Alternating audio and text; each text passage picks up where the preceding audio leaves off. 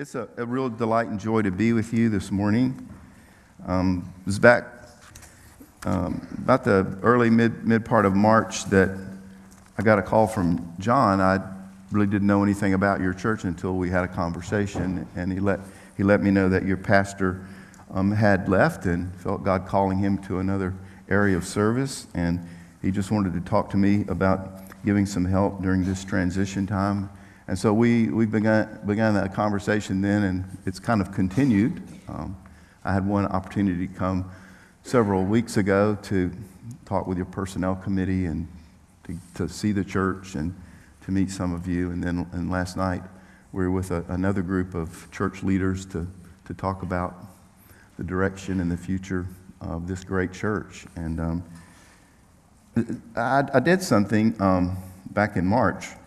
After I told John I would be willing to have these conversations, I started praying for you. I've been praying for you every day. And I know that in Baptist circles, sometimes we say, I'll pray for you, and honestly, we never do it, right? But I'm just letting you know that I'm not that way. When I tell you I'm going to pray for you, I pray for you. And I have been praying for you. And so I feel kind of like I'm a little bit at home among friends. Certainly, I know God has been at work in your church, and I am convinced that God is going to do some amazing things beyond your wildest imaginations. Life is full of transitions. Would you agree? Yes. It could be a loss. Maybe a death, a divorce, just having a friend move away. Could be you moved and you didn't even realize you were in a transition. You just wake up one day and you wonder why I'm feeling the way I'm feeling. Sometimes it's an illness, sometimes it's failure. A new baby in the home causes a transition. Transitions can be challenging.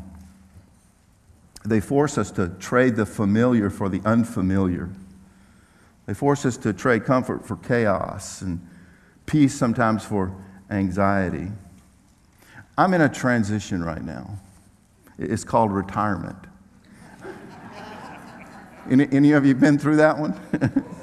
I could use some help. Someone asked me that day, what are you doing in retirement? And I said, anything I want to do, which was a lot of nothing. I'm aware this morning, though, that as a church, you are in a transition too. Whether you've recognized it and realized it, you are. You're between pastors. Some is saying, really? I didn't know that. But here's the thing that's so amazing to me. With God's help, we don't just go through transitions, ladies and gentlemen. We actually, with the help of God, we actually can grow through transitions. And this morning, what I want to try to do in the time that I have available is to talk to you about a transition that took place beginning in Acts 1. And in some respects, it's continuing to take place. And so my message this morning is coming from Acts chapter 1. And on the surface, when you read Acts chapter 1, it seems random. Yet if you look deeper into the passage, you realize that what's happening in Acts chapter 1 is that Jesus is preparing his disciples for the greatest transition of their life. He's helping them to grow through that. And the transition is his departure. In case you didn't know it, from the resurrection of Jesus to the ascension of Jesus, 40 days lapse. And then from his ascension to Pentecost, another 10 days. So there is this 50-day period of waiting in which Jesus prepares his disciples for what is going to happen after Pentecost and beyond. So here's the amazing thing about the book of Acts as you study about and read about and learn about all of the acts of the apostles, that's what it's called, but essentially it's the acts of Jesus after his resurrection. All of the things that happen, we can identify. We're connected. We're a part of that ongoing transition from when Jesus ascended to heaven and when he returns again. And he's laying the foundation in Acts chapter 1 for the church to be built on healthy foundations. He's helping his disciples develop the attitudes that contribute to those healthy foundations. And so what I want to do this morning is I'm going to look with you at those 5 transitions, those 5 attitudes, those 5 foundations. And I think you have some notes. If you want to use those to follow along, that'd be helpful. Here's the first one. During this 50-day period, Jesus developed in them a secure faith. You find this in verses 1 through 5. The scripture says, I wrote the first narrative, Theophilus, about all that Jesus began to do and teach until the day he was taken up, after he had given instructions through the Holy Spirit to the apostles he had chosen. So this is Luke. He wrote the Gospel of Luke to Theophilus. This is a sequel to the letter. It's a follow-up letter. And he's just simply reminding him of what he had talked to him about in the first letter, the Gospel of Luke. And then he goes on in verse 3. After he had suffered, he also presented himself alive to them by many convincing proofs, appearing to them over a period of 40 days and speaking about the kingdom of God. While he was with them, he commanded them not to leave Jerusalem, but to wait for the Father's promise, which he said, you have heard me speak about. For John baptized with water, but you will be baptized with the Holy Spirit in a few days. So here's what you need to see. In the 40-day period after his resurrection and before his ascension, Jesus is fortifying the faith of his disciples. And the text says he does it in 3 primary ways. He proved to them that he was really alive. You know, we did not have that firsthand experience, right, of seeing Jesus alive, watching him go to the cross and die, then seeing the resurrected Jesus.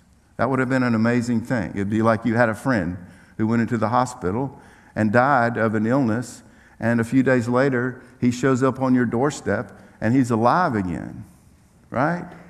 That would impact you significantly. You'd be processing that for a while. And Jesus knew that his disciples were still processing the resurrection. And so he took this opportunity, this 40-day period, to help them understand that it really took place and the implications of it all. So he proved to them that he was really alive. Number 2, it says in the text that he taught them about the kingdom of God. And then 3, he commanded them to wait for the power that they would need to actually do the work that he was calling them to do. So in these moments that they spent to this 40-day period, they received their conviction, their passion for ministry. I don't know if you've ever wondered this, but I have. What made the first century church spread like an airborne disease? What made the faith of these early believers so strong? Like Acts is full of persecution. Like everybody suffers there. Like it didn't like easy. You know, everything doesn't. You're not blessed every time you turn around in the book of Acts. It's a difficult time. But what made the faith of these early disciples so strong in the midst of all of that? What made the church attractive, compelling, and even irresistible? Here's what it was. It was the disciples' belief in the resurrection of Jesus. They saw Jesus fulfill the promise he gave them to raise himself from the dead. And it changed everything. And the explosive growth of the early church rested in the power of the resurrection. And I would submit to you this morning that it is impossible to build a church without a passionate belief in the resurrection, an unwavering conviction that it really happened and it's impacting us even today. That's why Jesus spends 40 days with his disciples, proving to them that the resurrection was true, securing their faith. And here's the thing, it's so cool to me. Jesus wants to do the same thing with us. But for this to happen, we actually have to spend time with Jesus.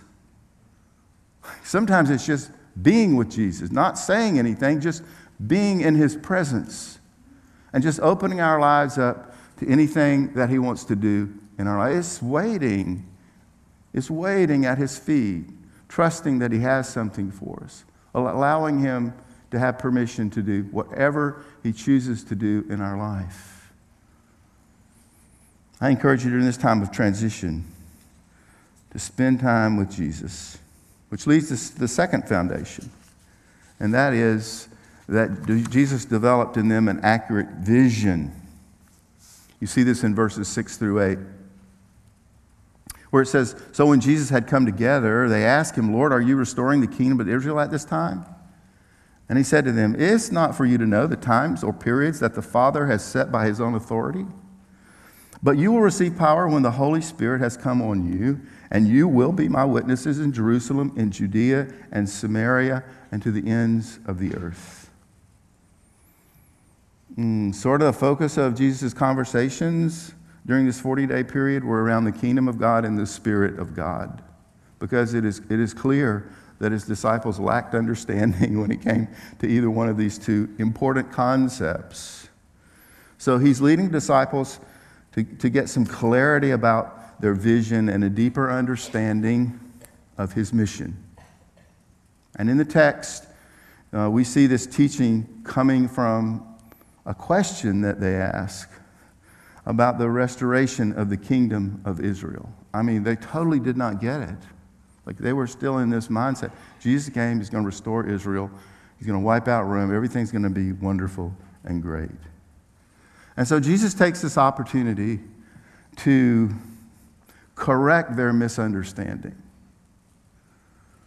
And I love it. I love the way Jesus does this. I love the way he does it in my life, and I'm sure that you love the way he does it in your life too. When he corrects you, he does it with love. And he does it because he's genuinely wanting to help you come to appreciate whatever it is you're misunderstanding. And in this case, he's correcting their misunderstanding about the vision, what he came to do. And he teaches them three things about his vision in this passage. One is the kingdom of God is spiritual in character. It's not physical.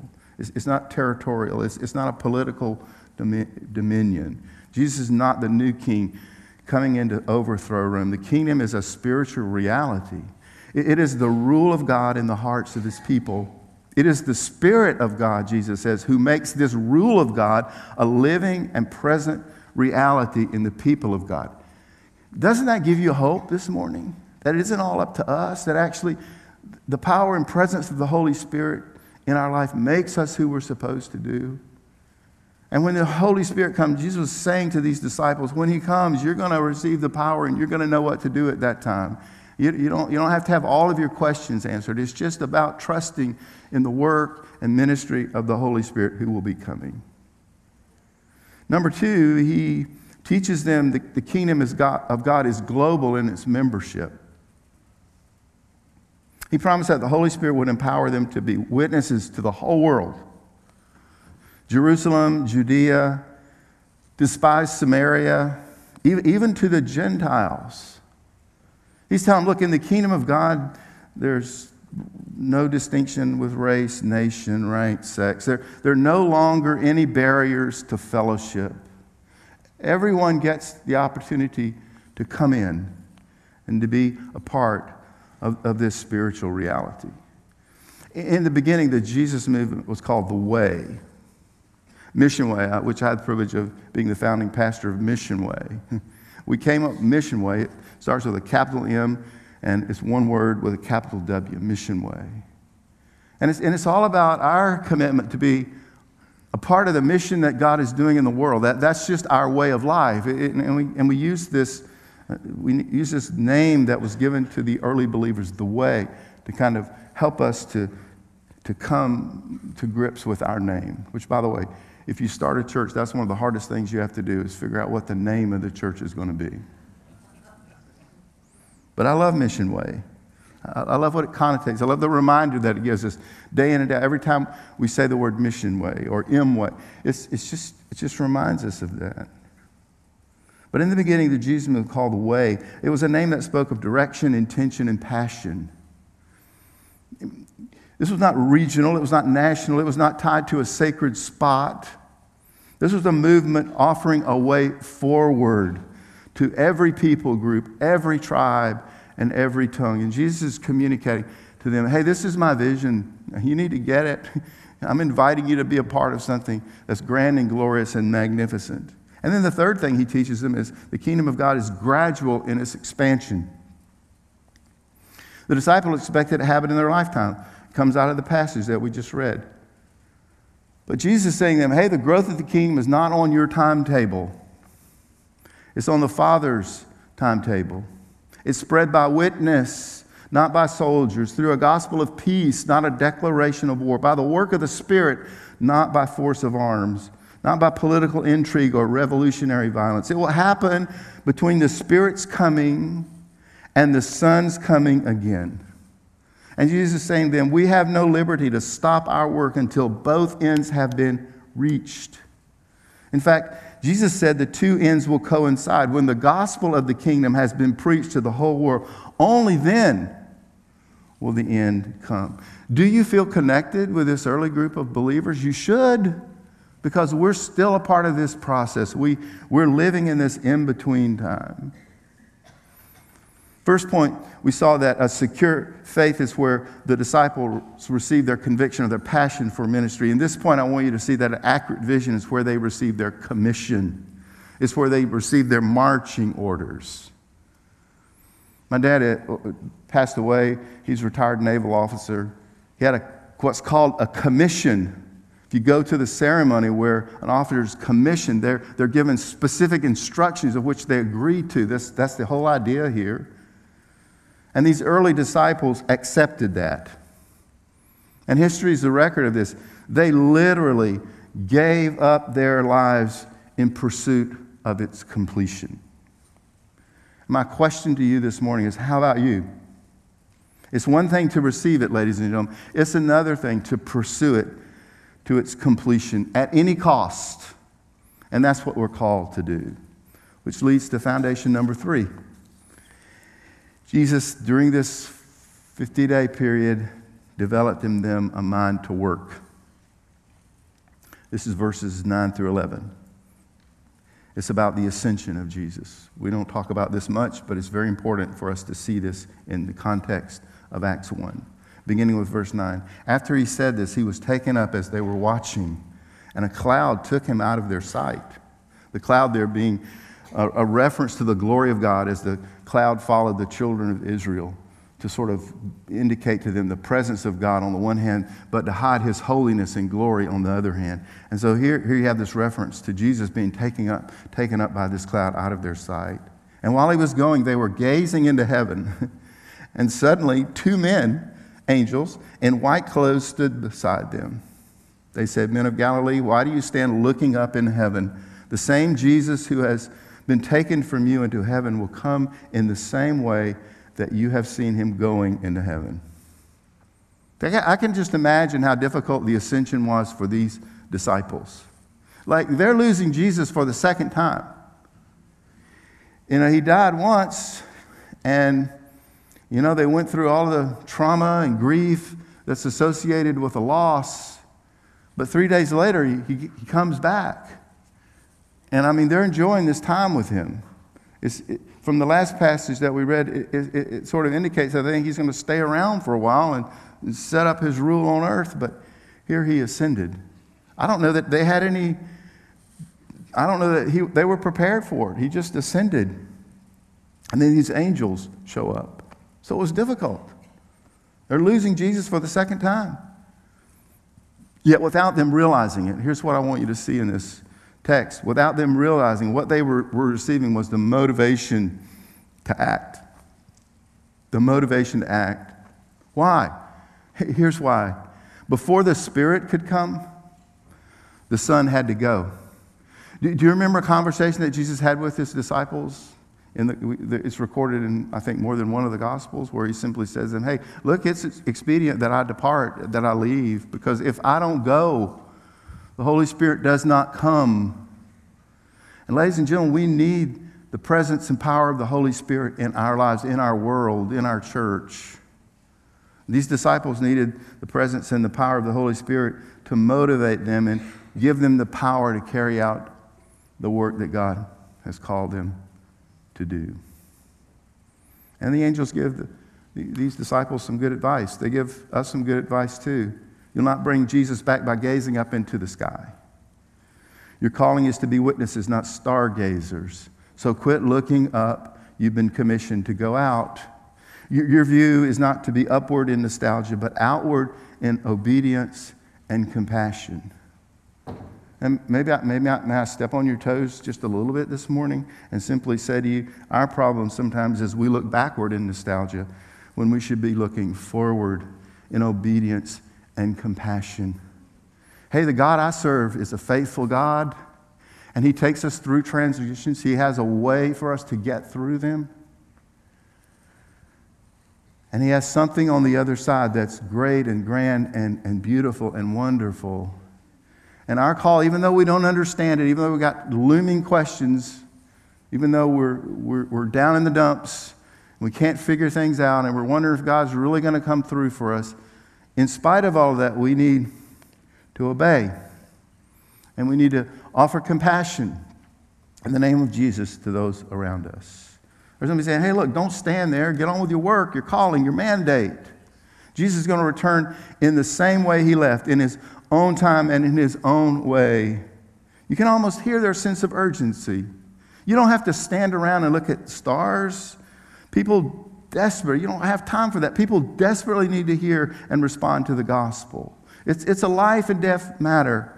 With Holy Spirit power, it's time for us to tackle the vision. And honestly, here's what I think happened. That brought them to their knees.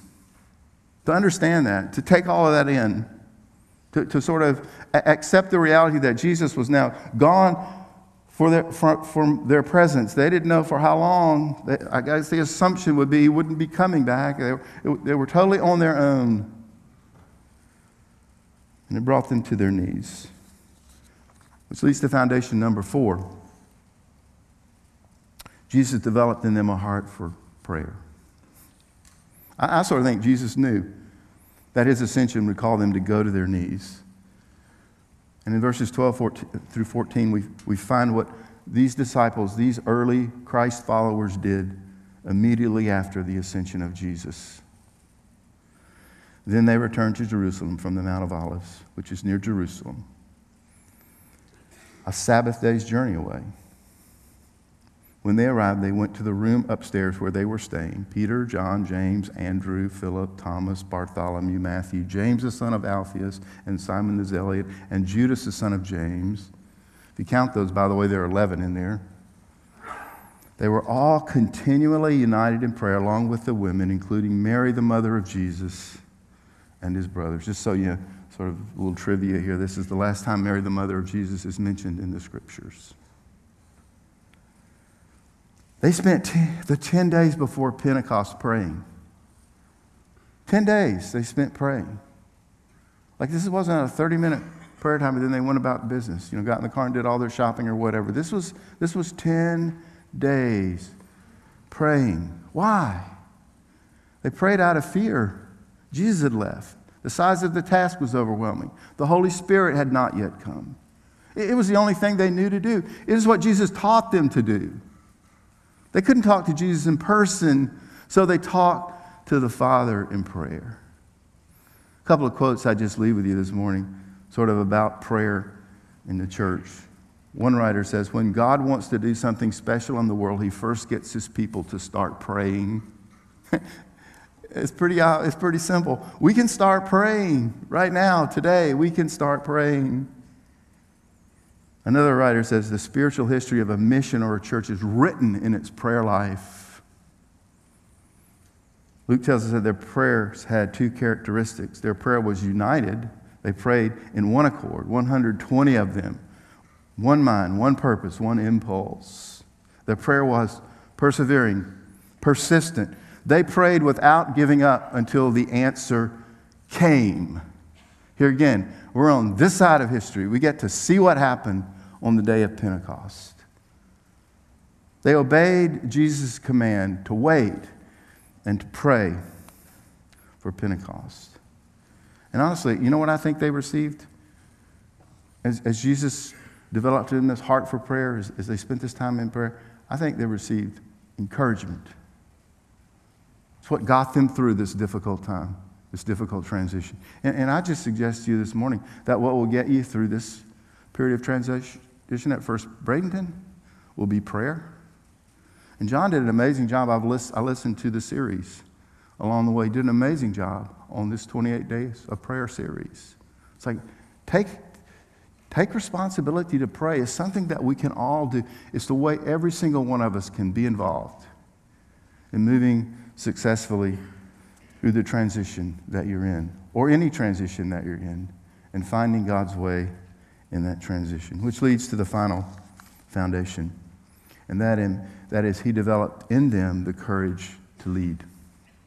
You find this in verses 15 through 26, where it says, in those days, Peter, we're thankful for Peter, right, stood up among the brothers and sisters.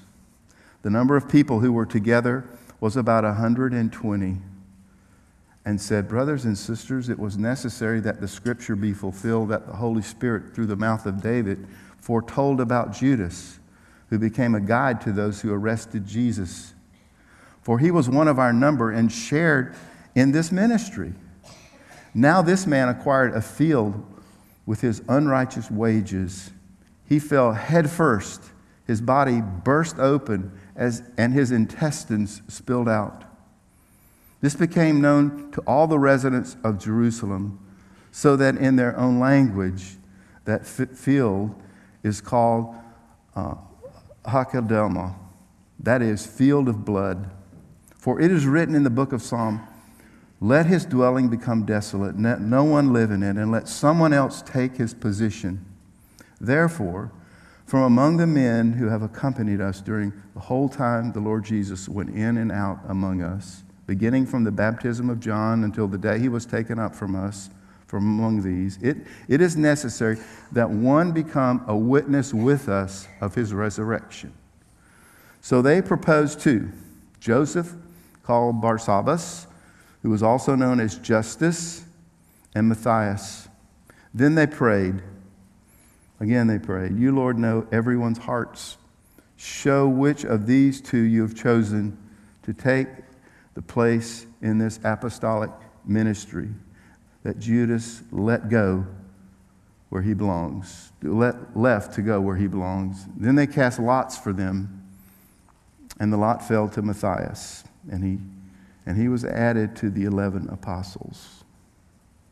So, you ever read that part of the scripture before? So why is it there? Why is it there? Because it's there because you see here the courage of Peter to lead. There was a need to replace Judas. He committed suicide. There was a mandate for replacing Judas. The Old Testament scripture. There was a choice to replace Jesus because of Peter's leadership. Matthias. Peter stepped up, taking leadership, fulfilling his responsibility. He knew the need to do it was revealed in Scripture. He knew it had huge ramifications for the future of Christ's kingdom. Jesus appointed 12 apostles corresponding to the 12 sons of Jacob, Israel's tribal leaders. The 12th apostle had to be replaced for the true Israel to be complete. They didn't miss it. Have you ever missed something? You're supposed to be somewhere at a certain time and you miss it. You have a doctor's appointment, you missed it. They could have easily missed this. They could have been wallowing in self-pity and missed it. But they were on watch. They were praying. They were asking for the Father's direction. They were anticipating the coming of the Holy Spirit. And Peter had the insight to step up and say, hey, we got to do something here because the Scripture's compelling us to do it. And what happens in this conversation, in this casting of lots and the choosing of Matthias, is that the apostles, these early disciples, received their readiness to begin. And their obedience led to their readiness. Hey, they simply did what they knew to do. They took a step in the right direction. Sometimes you think about a transition, like we were talking about what it might mean for this church to take a transition last night, and it's just it's almost mind-boggling. But like a lot of other complex things in our life, what we have to do, right, is we have to take the next step, and then the step after that, and the step after that. And in the Christian walk, if we continue to say yes to the Holy Spirit, one step after another, we find that He's faithful to lead us and to do remarkable things in our life. So now the stage is set for Pentecost. The apostles have received Christ's commission, seen His ascension. The apostolic team is complete. They're ready to be His chosen witnesses. We leave Acts 1 with 120 disciples of Jesus. That's the church. That's the church. In a room in Jerusalem, persevering, united in prayer, ready and waiting. Only one thing missing. You know what that is, and so do I. The Spirit has not yet come. But ladies and gentlemen, we know the rest of the story. The Holy Spirit did come. He came in power. And the church exploded. And it's continued to grow ever since then. And we're part of this movement. We're part of the work the Holy Spirit is doing in the world. And just because a pastor that we may have loved decides that God has called him somewhere else, doesn't stop us. If anything, it just keeps us moving ahead, keeps us moving forward. So here are the takeaways. I want you to get 3 of them really quickly. First of all, Jesus loves His church. He called us His bride. He's intimately involved in every detail of what we're doing. Sometimes we exclude Him and we push Him aside, and I know that must break His heart. Well, I think we just open the doors and invite Him in and let Him be the Lord of this place. He says to Peter, a conversation he has with Peter, with other disciples, that upon this rock I will build my church, and the gates of Hades will not prevail against it. Jesus is still in the process of building His church, and it's happening right here in Bradenton, for sure. Number 2, second takeaway, time waiting on God is never time wasted. Please hear that, because I know a number of you in this room are waiting on God right now. This is really, your challenge in life isn't really about the transition for a new pastor here. You got some other stuff you're dealing with. It's causing you to stay awake at night and to worry and to fret. Hey, look, time waiting on God is never time wasted. It's where God does His greatest work. And in a time of waiting, the best thing you can do, as I've already mentioned, is open yourself up to the Holy Spirit. Open yourself up to God. Just be still. However long it takes, just simply be still and let Him do His work. I promise you, He'll do it, which is number 3. God can be trusted. My wife and I, we read the Bible through, in the process of reading the Bible through this year. And so we've been reading in the book of Joshua. You know about Joshua, right? Leader of the children of Israel. He takes them into the promised land. Moses wasn't allowed to do that. Joshua was his successor, took them into the promised land. And so you have this passage, Joshua 32:14, where he comes before the children of Israel and he announces to them that he's going to die. He's saying goodbye to them. He's leaving them. And this is what he says in Joshua 32:14.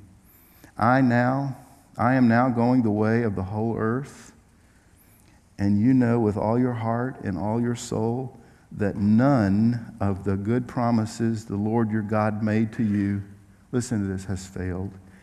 Everything was fulfilled for you. Not one promise has failed. Bow your head with me for a moment and let's pray. God, there are many times in my life where I think,